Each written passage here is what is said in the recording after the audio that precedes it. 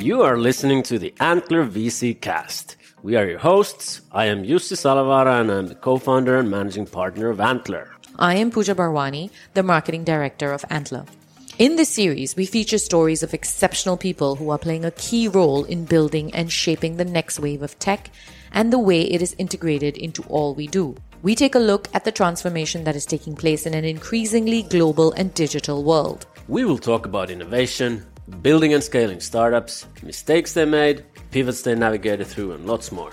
We want to know their story, how they did it, the challenges they faced, and how they overcame them. Stay tuned.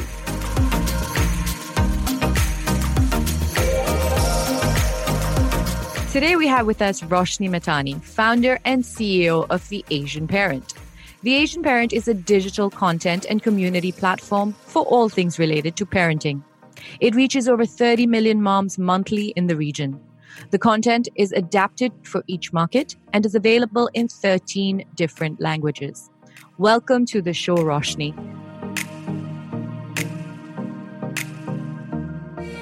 Hey everyone. Hi Pooja. Thanks for having me today. I'm really glad to be speaking to the whole Antler crew. And the world, but and the world. And here we are all in Singapore, in circuit breaker mode, recording from our homes. How are you doing? And what day is this for you in working from home? Oh goodness, Lord. So we've been working from home for about slightly more than 5 weeks now. So for the office, we went into work from home mode in the beginning of March. And then for Singapore, I think this is like day 15, 16 of us in the circuit breaker. I recently got an announcement that it's been extended all the way till June 1st. So that's another extension of another 4 weeks. So which means we still have 6 weeks more to go. So we are barely midway through. The road is long. The road is long. I feel like a hermit. That's with the optimistic thinking that it's not going to be extended further. So I think Pooja was having basically what constitutes a nervous breakdown yesterday or the day before. The day was announced. When the extension was announced. Yeah. Paralysis. We've emotionally prepared our team that, it might be work from home until like July, August at least. Yeah. So we're just starting to accept the fact that, we're going to just be animals in the zoo and stuck here for the next few months. The new normal. Okay, now, so for the audience who haven't heard of The Asian Parent, Roshni, why don't you tell us, what The Asian Parent does and what your mission is? Sure. So we're the largest community of moms and parents specifically in Southeast Asia. We have around 32 million users every month, and we are a content, community, and commerce platform.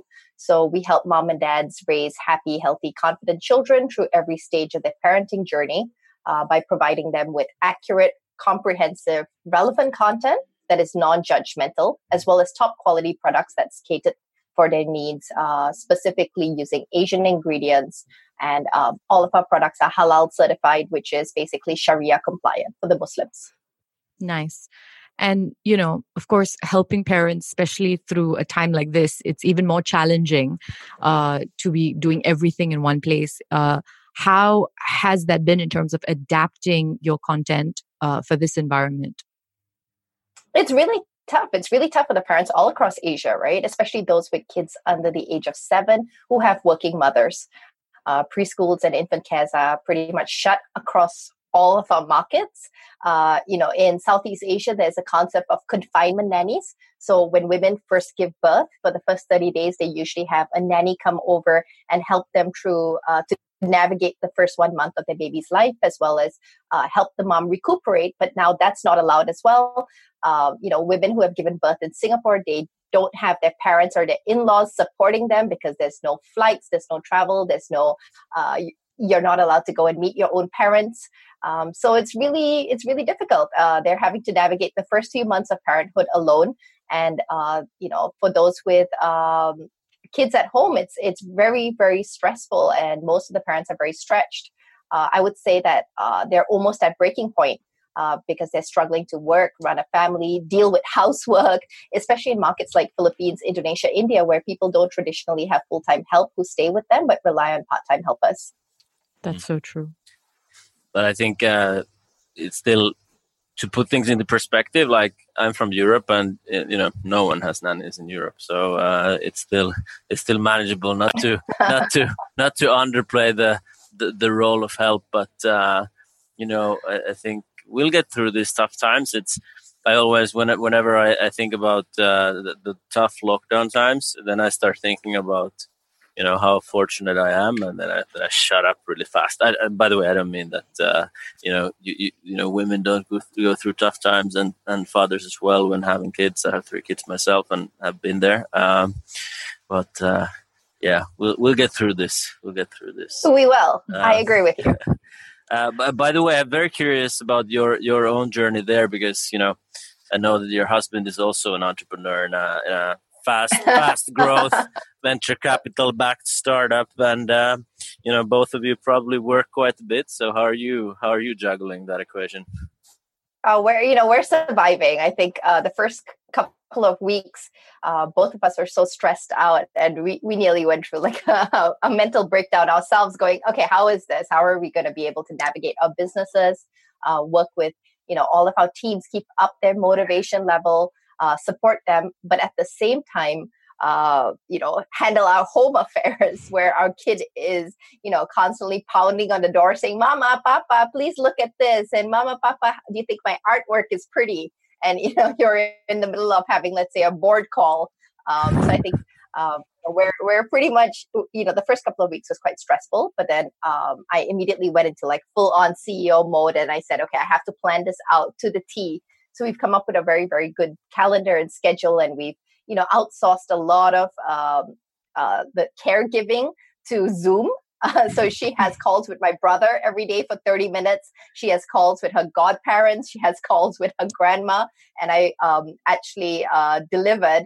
So I got a Grab delivery to go and send books and textbooks and worksheets to all of their homes. So for 30 minutes every day, they all have Zoom calls with her where they have to read the specific textbook or the specific curriculum and do the homework with her. I think that's great. Planning and outsourcing. I resorted to color-coded whiteboards. I never thought I'd be one of those moms, but it works for me, and office hours for the kids. So literally, you can only ask me questions during this time.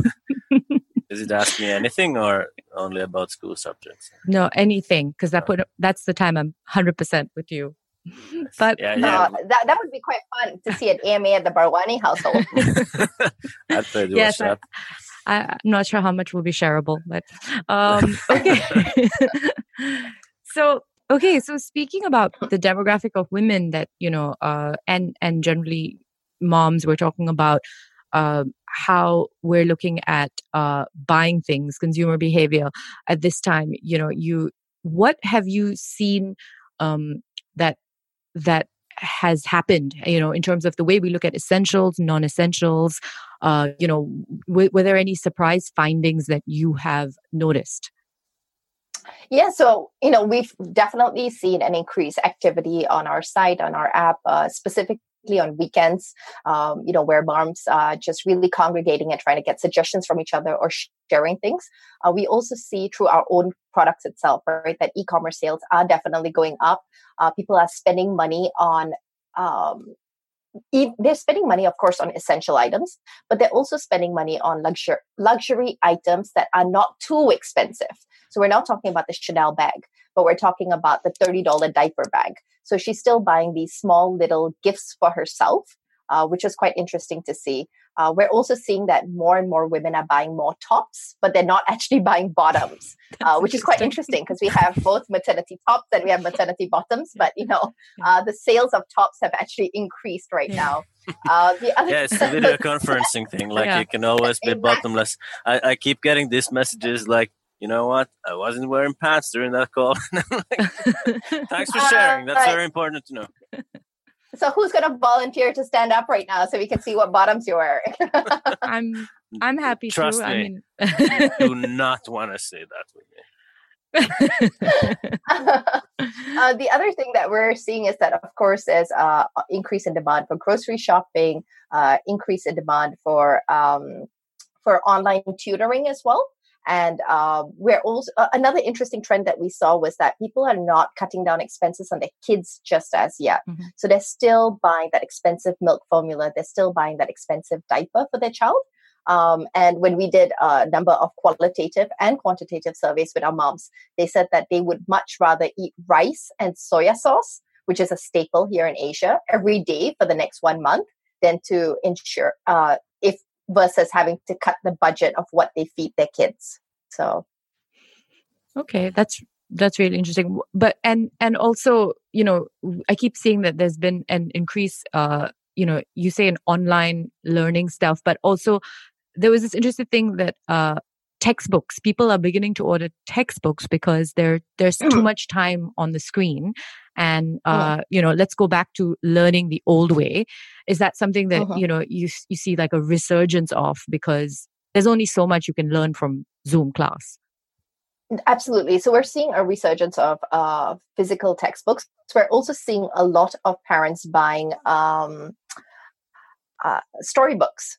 So, that's one of the biggest things that we're seeing trading on our platform, where moms are asking, hey, who has storybooks? I'm willing to pay $50 and get a Lalamove to go to your house and send me as many storybooks that you have at home that I can, entertain the kids with. So we are definitely seeing a lot more tactile things versus just online screen time. I think also it's because a lot of parents are very scared, right? Because of everything that they've read about screen time being really bad for your children. And I think that's one of the biggest struggles they have, because usually the American Pediatric Society has said that screen time should be limited to under 2 hours a day for your kids. And that's just not possible, right? Zoom classes itself amount to 3-4 hours in a day. And then if you've got like Netflix and you've got DVDs that the kids are watching, your kids are at least on screen for 8 to 10 hours during circuit breaker. And so what do they do in that scenario as well? Right. That's such a tough topic. Like we've struggled with that for years, and kids are so smart. Like no matter what you do, as long as it's like not taking devices away from them, because if they don't have a device, it's pretty difficult to have a screen. But as long as they have the device, they can get around anything, like any screen time blocker, any like restriction you have, because they have some friend who has some hacker friend who's done something, and these things like go around like wildfire amongst the kids. Such a tough topic. Yeah. So my 8-year-old can somehow go around the Apple screen time functionality on iPhone. I'm like, I'm sure our kids are better at Zoom than us right now. Yeah, for sure. Like the next security breaches are going to be kids like harassing our webinars, But yeah, I don't know if you have any good solutions on the screen time topic. I hadn't thought about it in the context of increased screen time in the times of COVID. But yeah, so definitely, I would suggest that just do a bulk order from Spotlight, from any of the art and craft stores. So we're also seeing a resurgence of people buying paint, people buying drawing blocks. We're seeing increased search for Lego. We're seeing an increased search for Play-Doh, for plasticine, for clay making. So a lot of, just crafts. I think we're starting to see a resurgence of crafts.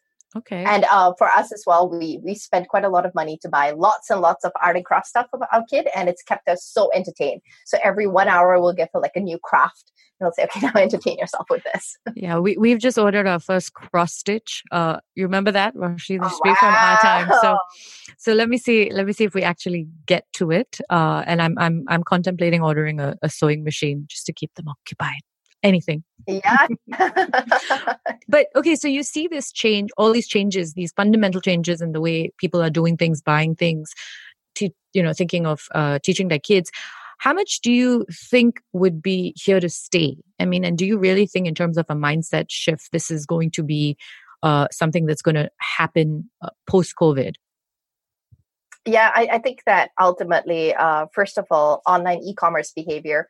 So previously, only around 5% of Indonesian moms would buy anything online, their groceries or their diapers.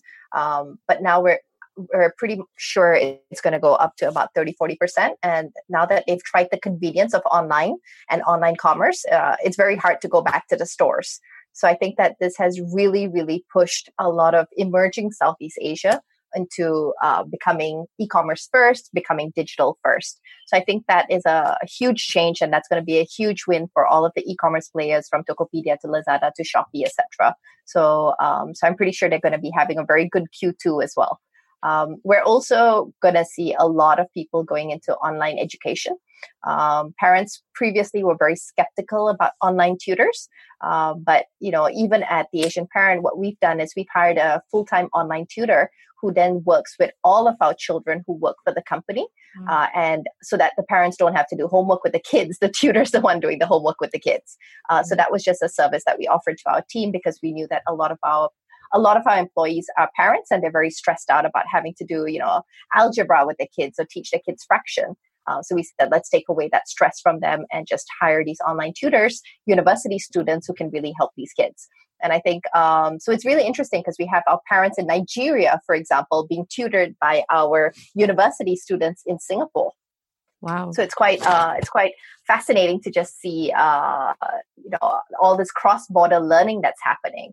And so that also means that countries that have, generally weaker education systems can benefit from the advancement of the education systems in some other markets as well.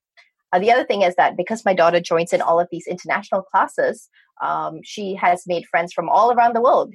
She has Irish friends, she has Scottish friends, she has Nigerian friends, her Filipino friends.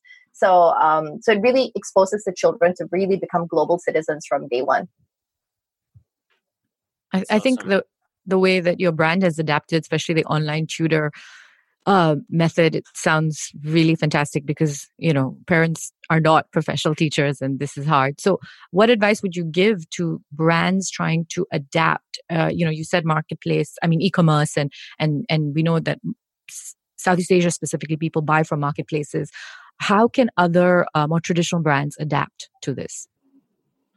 So I think it's, we got to just really stop running away from the fact that should we be digital or should we not be digital? I think it's very clear right now that we need to be both online and offline.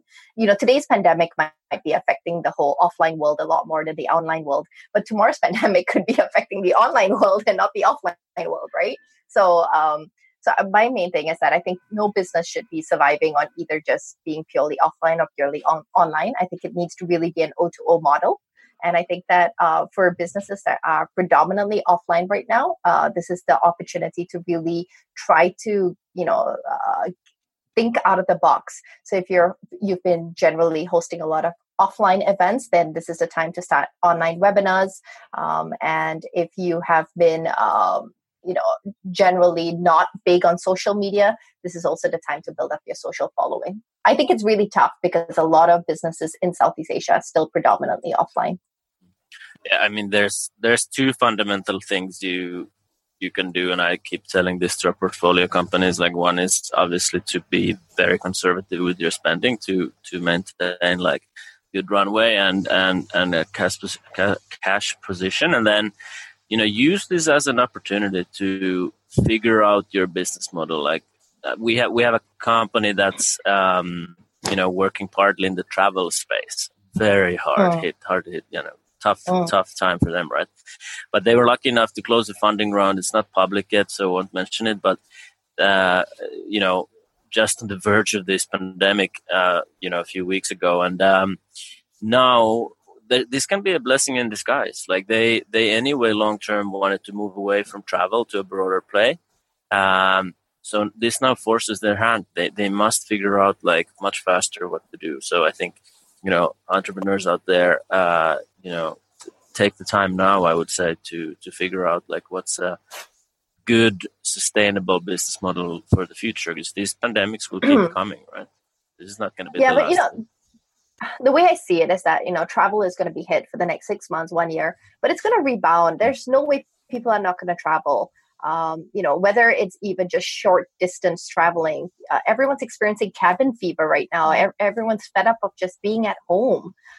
So the moment that travel restrictions are out, and once there's a vaccination and we know that it's kind of safe to travel, you're going to see every single person saying, I'm saving up all my money so that I can, go through my bucket list and see all of the countries that I want to see. And because I've been really holed up in this pigeonhole for the last 1 year. So I think it's just a case of travel companies surviving the next 1 year. Yeah, no, fully agree. In this particular case, it's about building a second leg that allows them to also grow when travel is dead. And then, they're going to be in good times when travel picks up again. Then they have actually two strong legs, and that's how you can run instead of hopping on one leg, right? Yeah, absolutely. Beautiful analogy. Okay, switching gears from COVID. I always ask about these origin stories. I wanted to hear yours. Like, how did you get started on this journey of doing the Asian parent and helping moms, helping parents?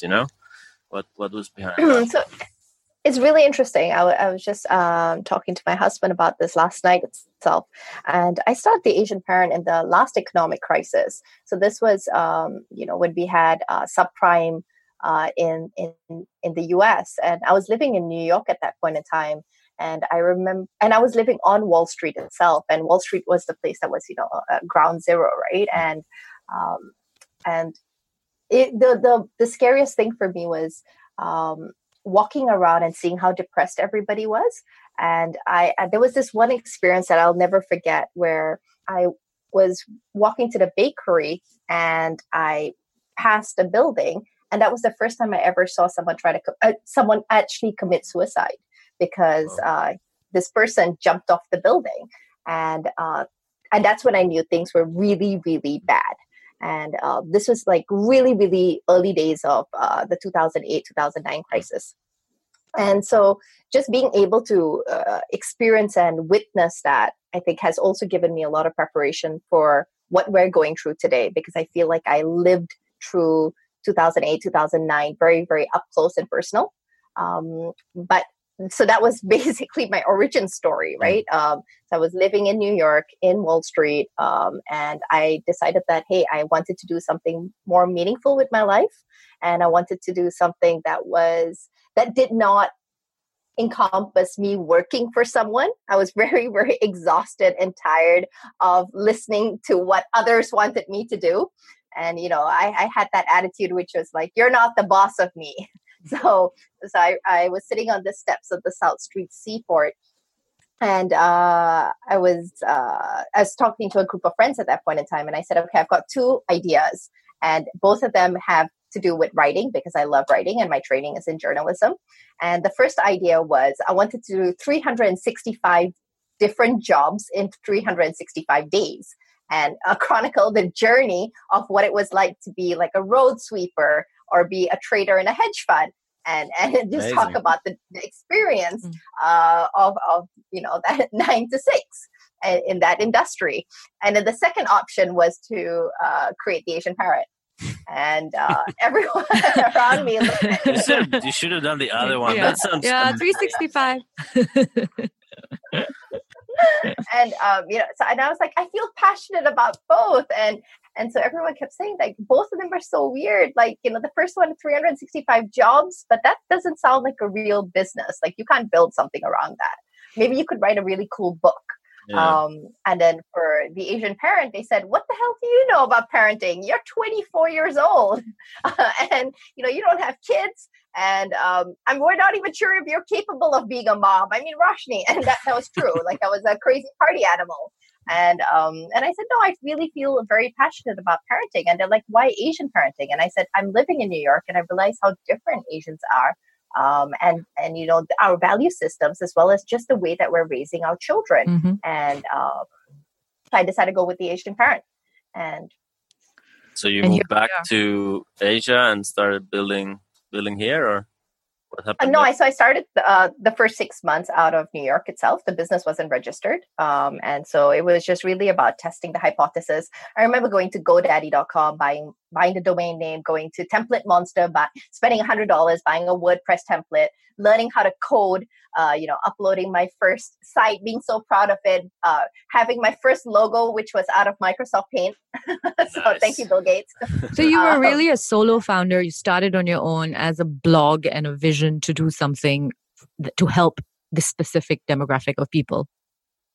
That's right. So I wrote the first 1,000 articles myself, and I was the first salesperson. I was the first graphic designer. So it was a lot of fun. It allowed me to really, really understand the business fundamentals. And then I decided to come back to Singapore for two reasons. The first one was that there was a startup competition called Startup at Singapore, and that was held by NUS Enterprise. And if you passed the semifinals, they would actually pay for your airfare back home. And I was tired of being in New York. It was so brutally cold. And by then I wasn't making much money because, I had quit my job and I was focusing on this.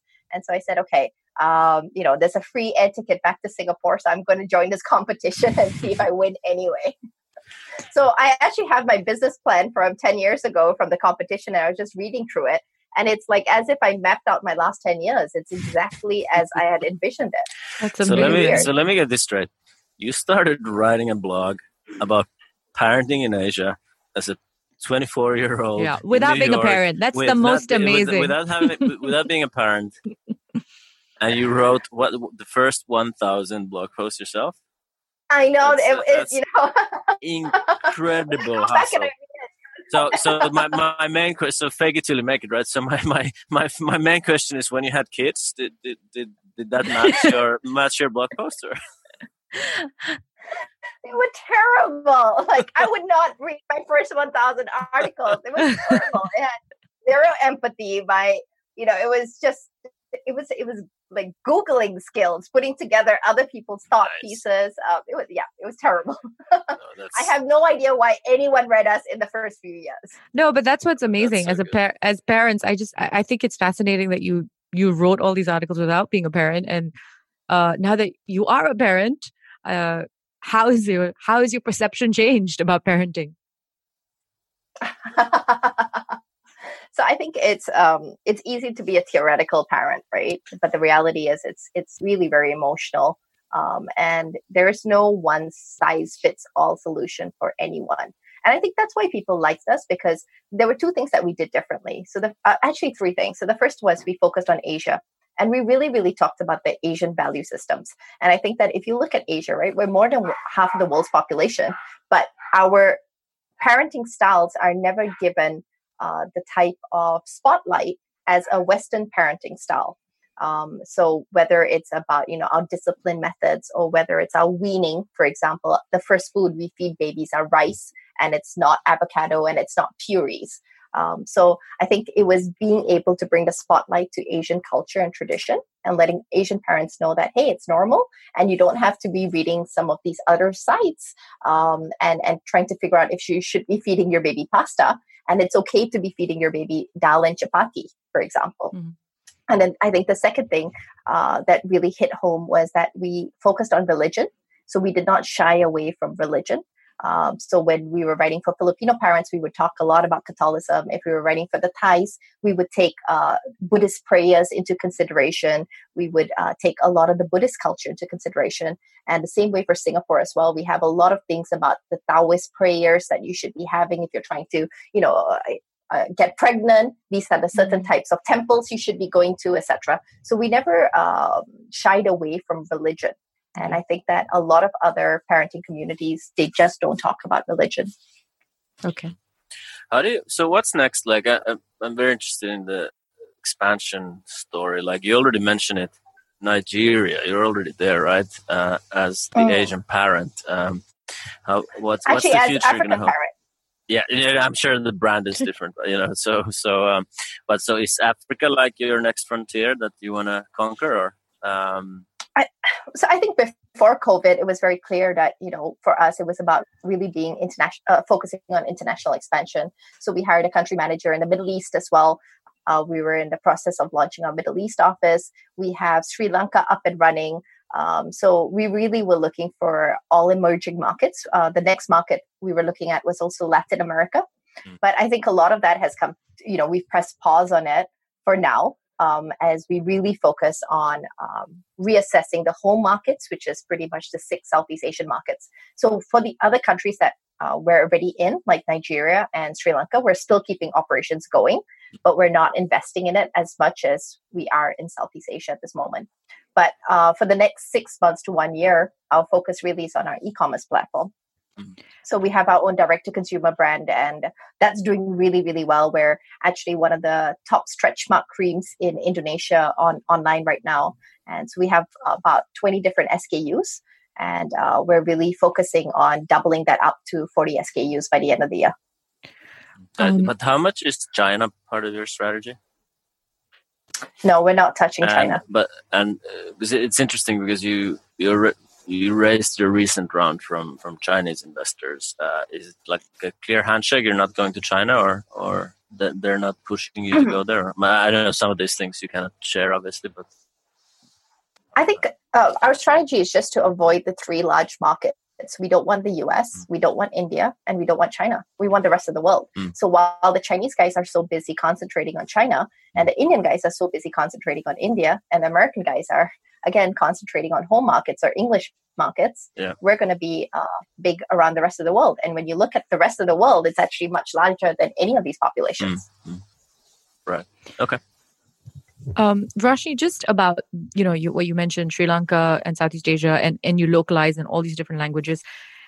How is your strategy when you grow in terms of you hire totally local, but then how do you keep the brand consistent as one being, having so many locations? Yeah, so the first thing is that you can't keep it consistent. So the fact is you have to adapt to what local markets want. So some markets were app first, some markets were web first. It really depends on the behavior, whether parents are digitally savvy enough. In Singapore, in Thailand, we're actually more app first. In Sri Lanka, we're more web first. In Nigeria, we're more web first. And then, of course, it's about local languages. So in Nigeria, we're available in Swahili, we're available in Pidgin English. So it's very hard to keep anything consistent, right? Because it's just the philosophy of what we stand for. And a lot of the content can be translated into local languages. But otherwise, it's really about going local and understanding what the local markets want and adapting it locally. So we're not a platform play, right? We can't be a Facebook and launch into a market and say, hey, we're just a technology solution. Because not just are we technology, we're also a lot of content, and content has to be localized. Okay. Yeah, and one thing that's strikes me about how you do things is this big investment into insights and analytics that you clearly have in-house, and I think it sounds like it probably powers your expansion as well, and these very nuanced, localized strategies. So, when did you actually start building that, and what was sort of the thought process behind investing so much into it? So, I think we took our first round of proper institutional investor, which was Vertex, in 2015. So it's only been about 5 years. And after taking investment from Vertex, I think that's when we really grew. And that's when we pivoted from being a media company into a technology company. Now, it takes a little bit of time because you have to build out all of the dashboards. So even for clients right now, we have a platform, let's say, called VIP Parents, which means these are parents who have a certain amount of social following, whether it's on Instagram, whether it's on Facebook, YouTube, Twitter, etc. Generally speaking, they have at least 1,000 followers, up to 100,000 followers. Now, we send assignments to these parents through the app directly, and they can choose to accept the assignment or choose to reject the assignment. But we also have a dashboard which allows brands to log in there and create the assignments and really target which group of parents do they want doing these assignments. So a lot of things are quite seamlessly integrated between the consumer end as well as for the brands. And, that's where we can become the platform play. And I think that's our focus on technology, insights, data has happened since 2015, and especially in the last 2 years. Because to be able to focus on all of that, you need quite a lot of investments. Right. So it's seamlessly integrated into the core of what you do. And then you, as almost like a side product, you also get a lot of insights into how to grow your own business in a way, right? So how to help the brands, and then you can actually leverage that data. Yeah. And I was just looking at our talent pool in the company, and 5 years ago, we only had maybe 5-6% of our employees were engineers or product people. Today, it's about 25%. And our goal is to bring that up to 45%. So I can see how we're becoming more and more of a technology and data company versus a content company. Previously, it would be about 90% editorial people. But now editorial people is only 20% of our whole staff count. Yeah. Well, speaking of your insights, one of the key insights from your recent Southeast Asian report was the statistic about most of the Southeast Asian countries, the women in Southeast Asian countries not trusting their governments except Singapore. What did you think of that? In terms of, just to give context to the listeners, this was in terms of the number of cases reported of people actually having COVID. Yeah, so these were the official figures that the countries were announcing. Now, this research was done, of course, in March. So we're doing this research every month, so we're updating it. So April's research is ongoing, and we should get the results out in the next couple of weeks. But with regards to that specific question, most of Southeast Asia did not trust their official figures, and I understand why, because a lot of the countries were not being very transparent about how many cases, and there wasn't not necessarily they weren't being transparent, but they weren't doing enough testing.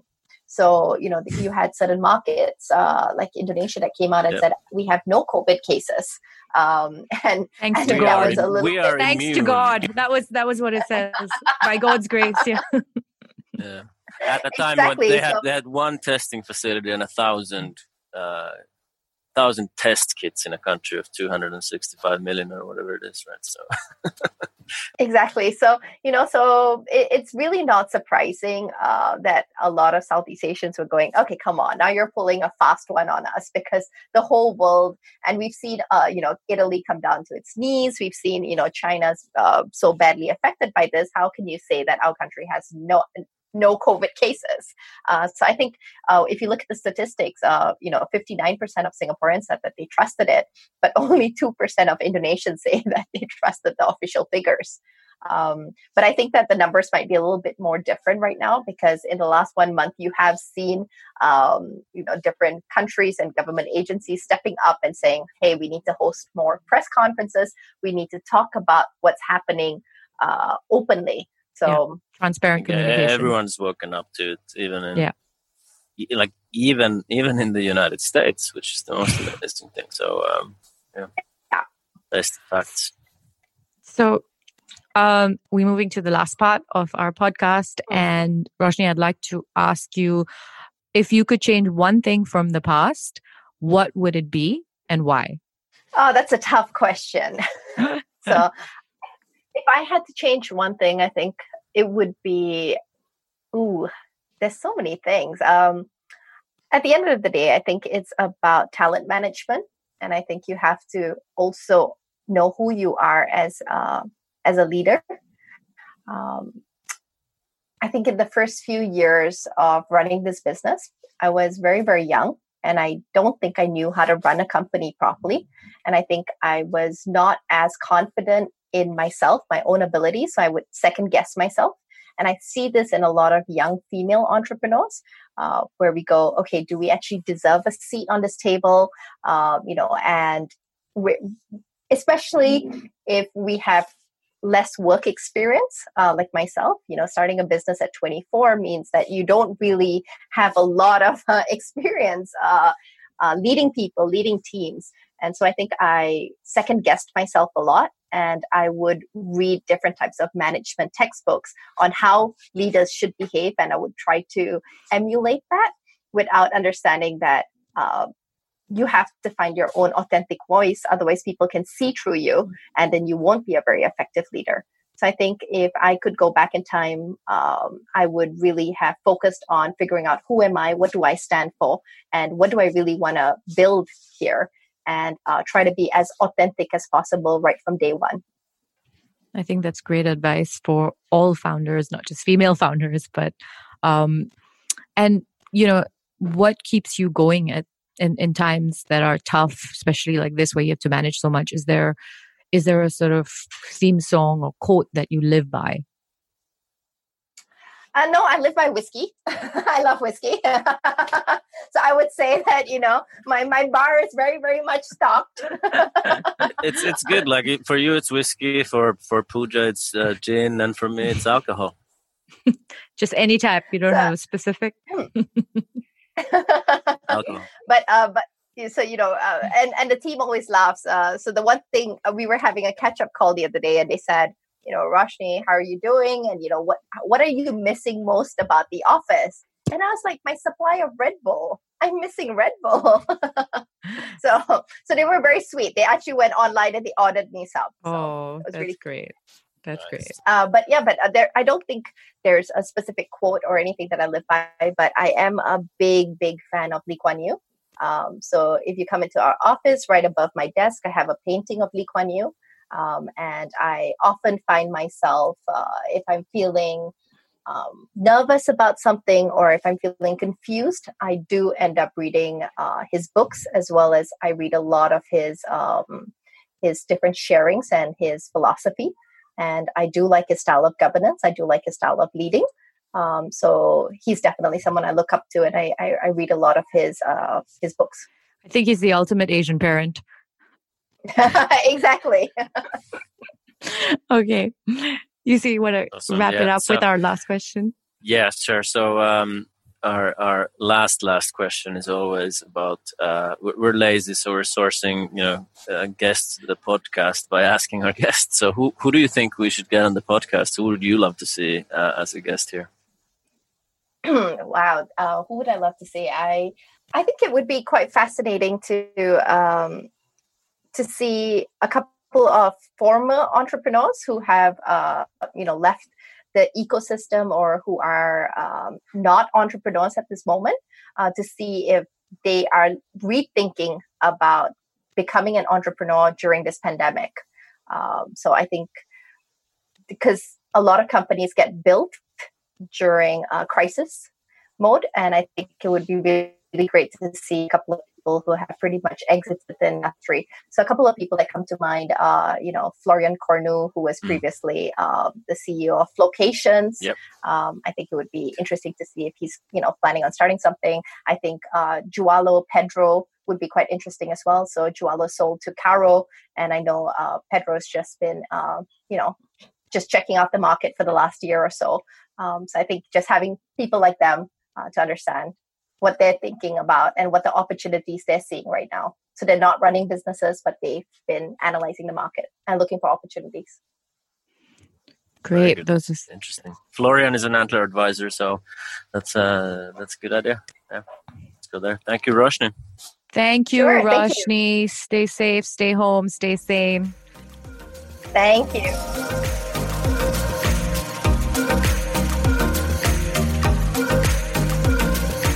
You have been listening to the Antler VC Cast with UC Salovera and me, Pooja Parwani.